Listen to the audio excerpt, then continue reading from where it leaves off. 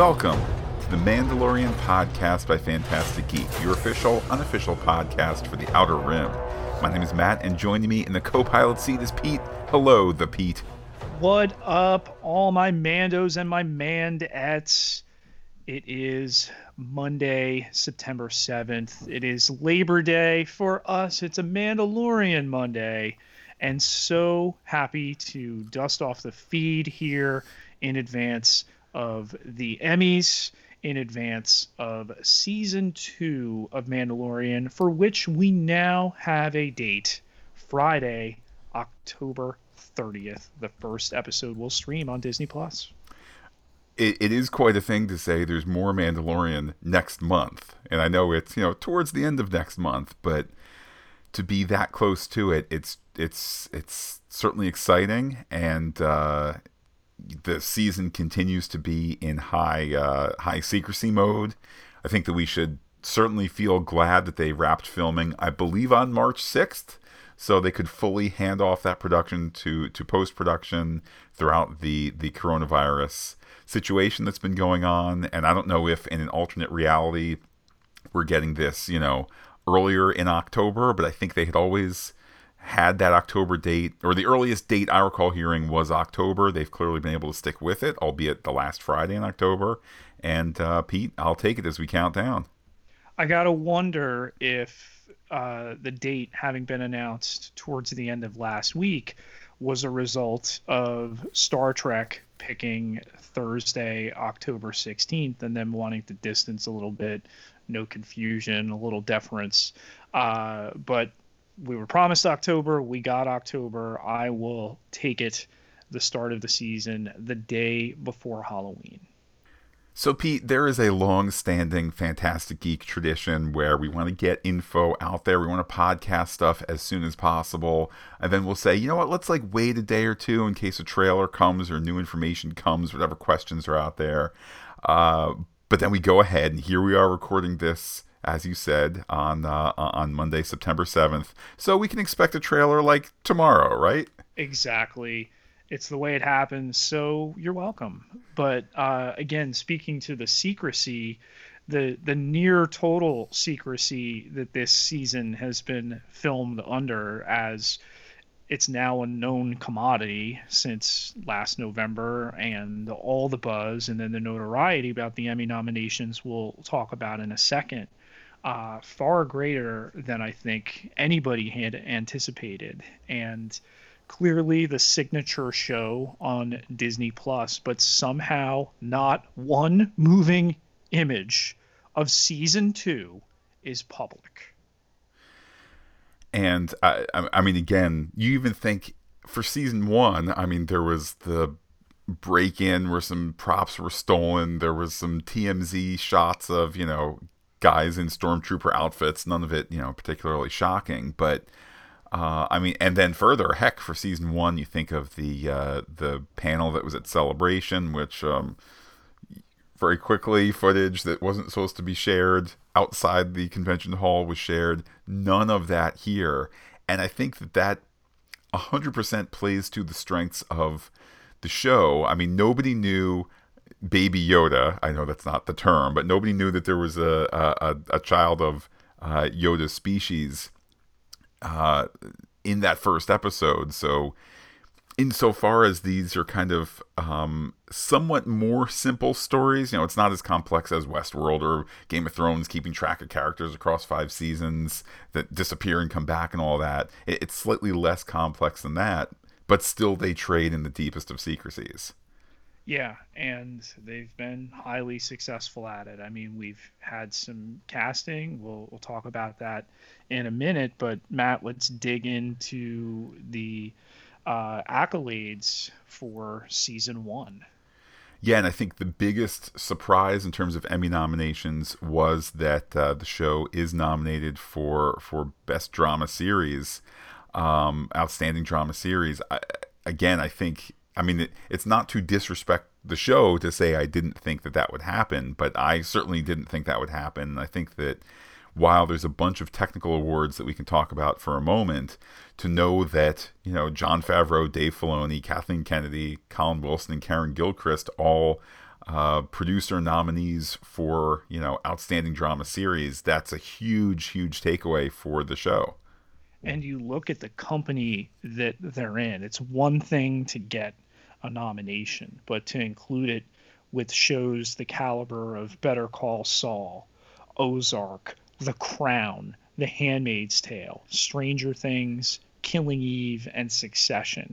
I mean, this is upper crust, Matt, and further raises the profile. I mean, listen, as a genre show, as the first ever Star Wars live action show, obviously everything that came with that. But being nominated for best drama, that's like Star Wars getting nominated for best picture. Something that did happen once upon a time. Uh, that said, I mean, I know that there was some chirping online when the Emmy nominations came out. Like, how could they do this? It was such a predictable season. I mean, I don't know that it was predictable. I think that, as we've discussed many times before, it's a show that leans into the familiar archetypes and tropes of the genres that inform it: samurai, cowboy, space opera, and so forth. So, again, there wasn't kind of some sort of Sixth Sense twist at the end where you say, and the Mandalorian was Luke Skywalker all along. It wasn't complex in that way, but I think that it was, I don't know, there was a certain construction to it where it felt familiar and new, and I think that's part of what's being rewarded. Then add to it all the creative arts Emmys that it's been nominated for. Whether it's the voiceover that Taika Waititi did for IG-11, and then a whole bunch of the technical stuff here: cinematography, costumes, production design, makeup, editing, things like that. But have to definitely single out, you have Outstanding Guest Actor nomination for Giancarlo Esposito as Moff Gideon, and unsurprising to me, but rewarding nonetheless, to see Ludwig Göransson nominated for his music. I think Göransson is going to win, and I think that's going to make that Oscar winner an Emmy winner. He's already a Grammy winner. So, Pete, sometime in the next 10 years, Ludwig Göransson has to do a show on Broadway and become an EGOT. The Mandalorian musical on Broadway coming from Disney when we reopen physical theaters for live performance. But yeah, I mean, we knew that this show, and we made a conscious decision not to do week by week the Mandalorian gallery episodes. They were great from an information standpoint, and to relive the show. Not a ton in terms of things to chew over, definitely not on a week by week basis. And that was stuff where Disney was saying, all right, what do we have, what can we turn into content, particularly in full pandemic mode there. But the technical awards, all deserving. I mean, the stuff they did with the volume, we knew they were doing this theater in the round, but that's clearly the most enlightening stuff to come out of those gallery segments.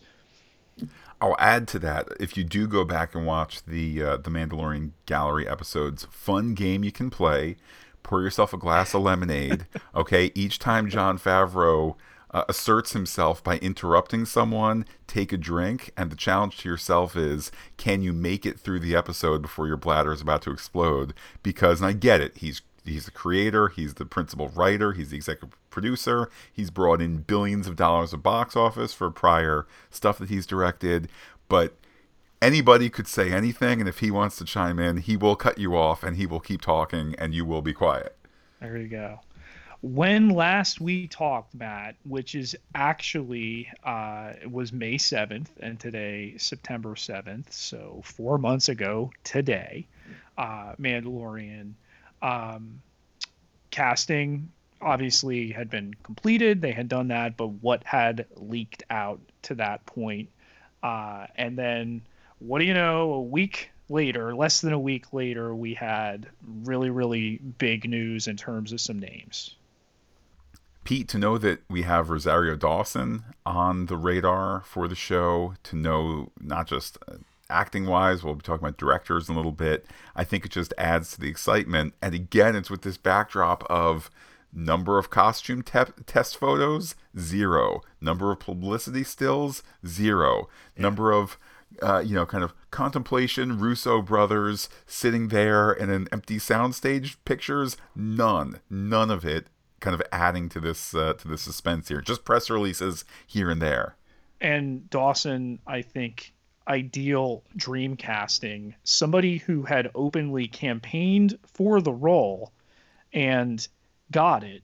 And it seemed like a lot of the campaigning took place possibly after she did it, which might be the coolest way to do it. Like, I got this. Now let me campaign for the role that I've already performed. Pete, what other casting news has transpired in these 4 months? So the one I had teased was not Rosario Dawson.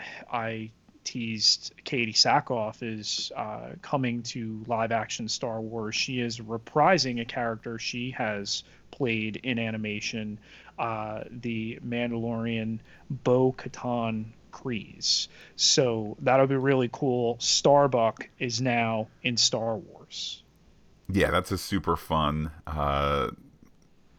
deep cut. It really is interesting how The Mandalorian as a very standalone show, at least that's how it was presented, and I think by and large it can exist standalone. You don't need to understand the prequels and the sequels and the original. You don't need to have all of that knowledge, but of course you get the little sizzle at the end of that 8th episode, and then you get characters like Bo-Katan, as you're saying, where if you want that immediate history, great, go back on Disney Plus, go back and watch Clone Wars and Rebels, go back and kind of add to your knowledge. And if you don't, then what you're going to get from her, I would assume, it's not going to be like, oh, I remember in the Clone Wars, and I'm only going to understand this if I have cross-indexed all those episodes.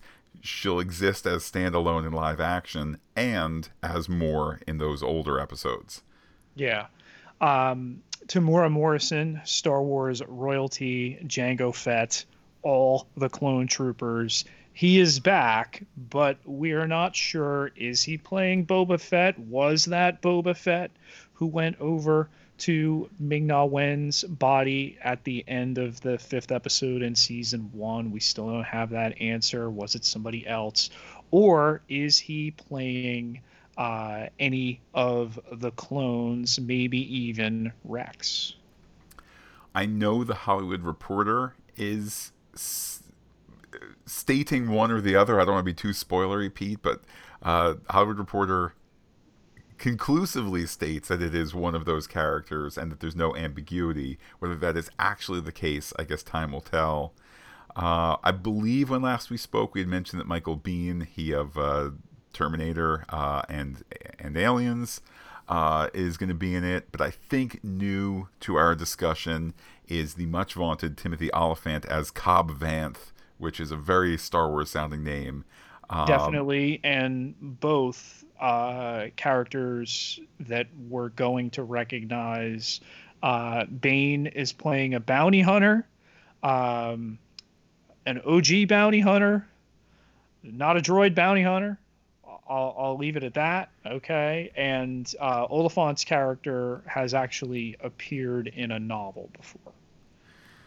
So again, we spend a lot of time when we're doing Marvel podcasts, when we do Star Trek podcasts, we spend a lot of time talking about nostalgia, connecting to the old, connecting to the larger universe, MCU, Star Trek universe, etc.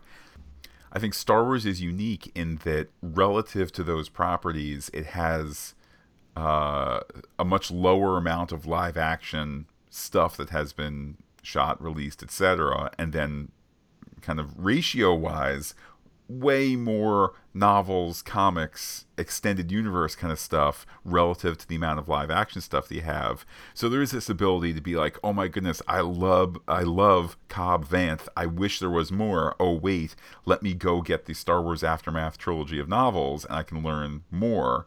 Flip side is, if it's like, all right, he was cool, I'm more interested in other things, it's not that feeling of, well, to properly understand what Cisco is escaping from at the beginning of Deep Space Nine. If you've never seen Next Generation, well, you need to do these 8 Borg episodes to really get it. It's just, again, it's this weird mix of standalone and larger universe. Also, when last we spoke, Matt, we had some of the directorial choices for season two, not all. And one of the criticisms we had was no women in the director's chairs. And this summer, it's been confirmed that Bryce Dallas Howard will be back to direct an episode. So she joins returning directors Rick Famuyiwa and Dave Filoni. And then joining them as new is Jon Favreau, which, by the way, Pete, I'm looking at the Wikipedia article here. They claim Favreau is returning to direct. Favreau did not direct in season one. I'm going to have to go in there and make an edit. But then joining newbie Mandalorian director Jon Favreau is Ant-Man director Peyton Reed, the much vaunted Robert Rodriguez, and then as promised, I feel like as early as like last October, before Mandalorian season 1 had come out, Carl Weathers directing an episode. Yes, we had known that very, very early on. The only reason Deborah Chow did not return is she's been so busy prepping the Obi-Wan show.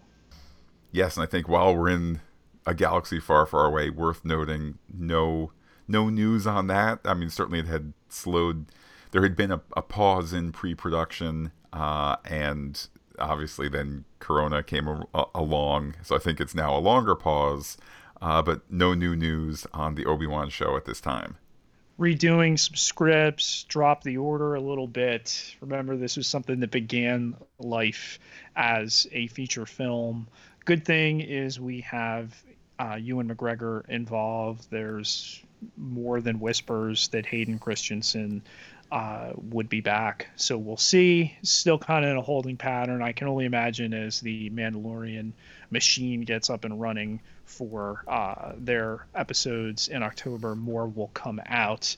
But Matt, all we have is a season 2 date. We have a season 2 kind of like album cover, less of a poster. You know, they went from an orange palette to a colder blue palette. The child is on there with Mando, but how about this viral marketing near LAX last week? Guy in a jetpack reported by an airline pilot at 3,000 feet. Pete, I think you're saying that tongue in cheek. It is true that there was a jetpack guy flying around LAX. I actually think it was more than one pilot saw it. Like, I think there's multiple tapes. The FAA, I think the FBI are both investigating. So I don't know if it's viral marketing, but boy, the timing is weird that we have jetpack guy in LA as we count down to the return of the other jetpack guy on TV.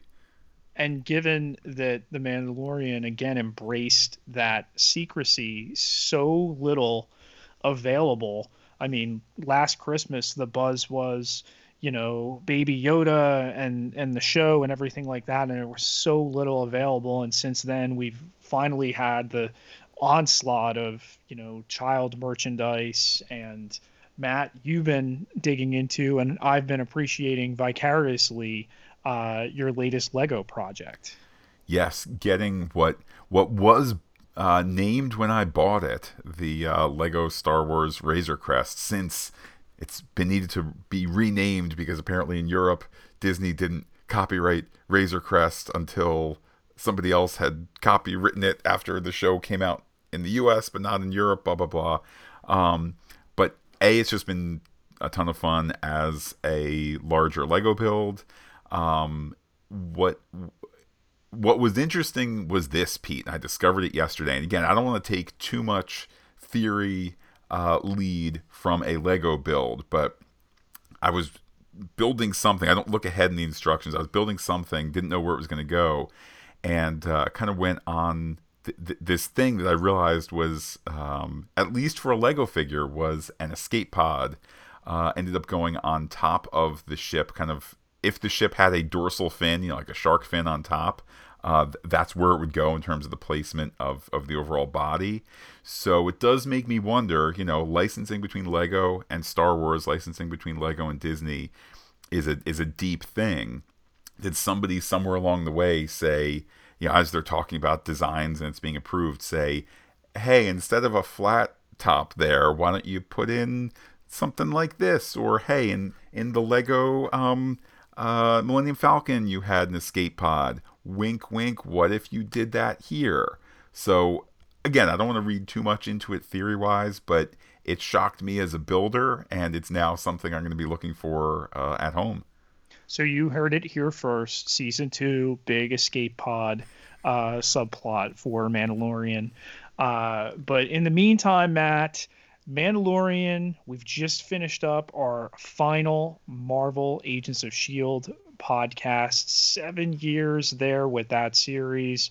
Marvel TV as a brand, the door kind of closing there. We're getting ready for the Marvel Cinematic Universe television that's going to hit Disney Plus. I'm talking Falcon and the Winter Soldier, WandaVision, Loki, all those other shows in development.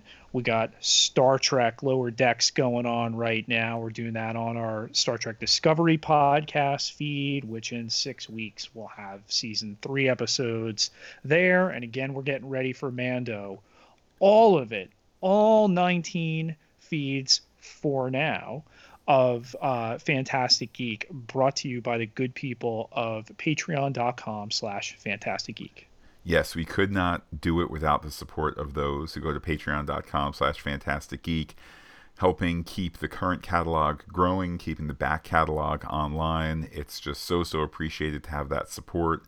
It's funny, Pete, before Star Trek Discovery was announced, we kind of knew Mandalorian was coming out October. We hadn't ruled out the possibility that they would have to delay that because of Corona, although I think our instinct was not, since the show finished on time. But I had this list on my wall of stuff we were going to podcast, and like after Lower Decks it ran out, and now with Star Trek Discovery, with Mandalorian, with hopefully Black Widow retaining its release date, and on and on and on. It's now a busy time again. We're running through that bandwidth, we're running through that storage, and that support that we do get on Patreon is helpful now more than ever.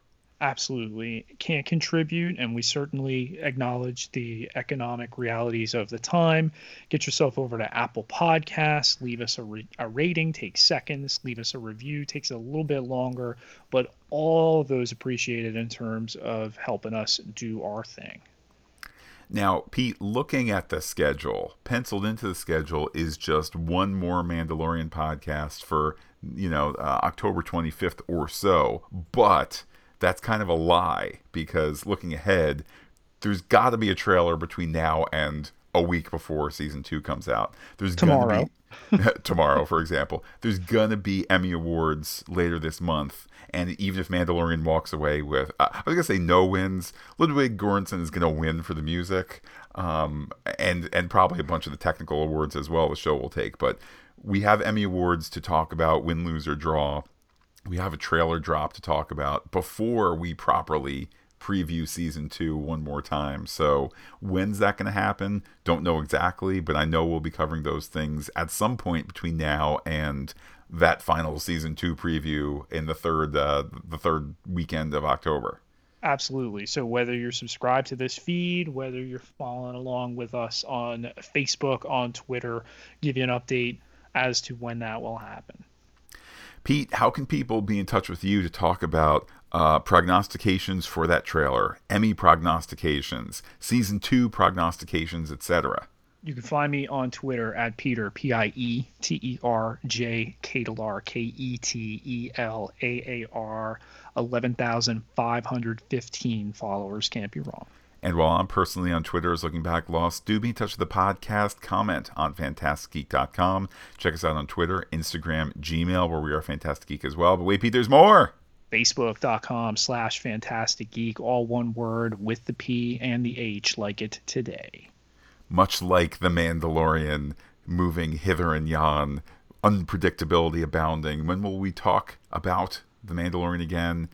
No one knows. I know, Pete, though, we will be back next Saturday. For those listening on the Pop Culture Podcast feed, we'll be back next Saturday to talk Star Trek Lower Decks episode 106. So there's certainly that to look forward to. In the interim, Pete, I know there's all sorts of star adventures ahead, and I can't wait to take them. So I will say adios, fellow listeners, and give you the final word. I have spoken.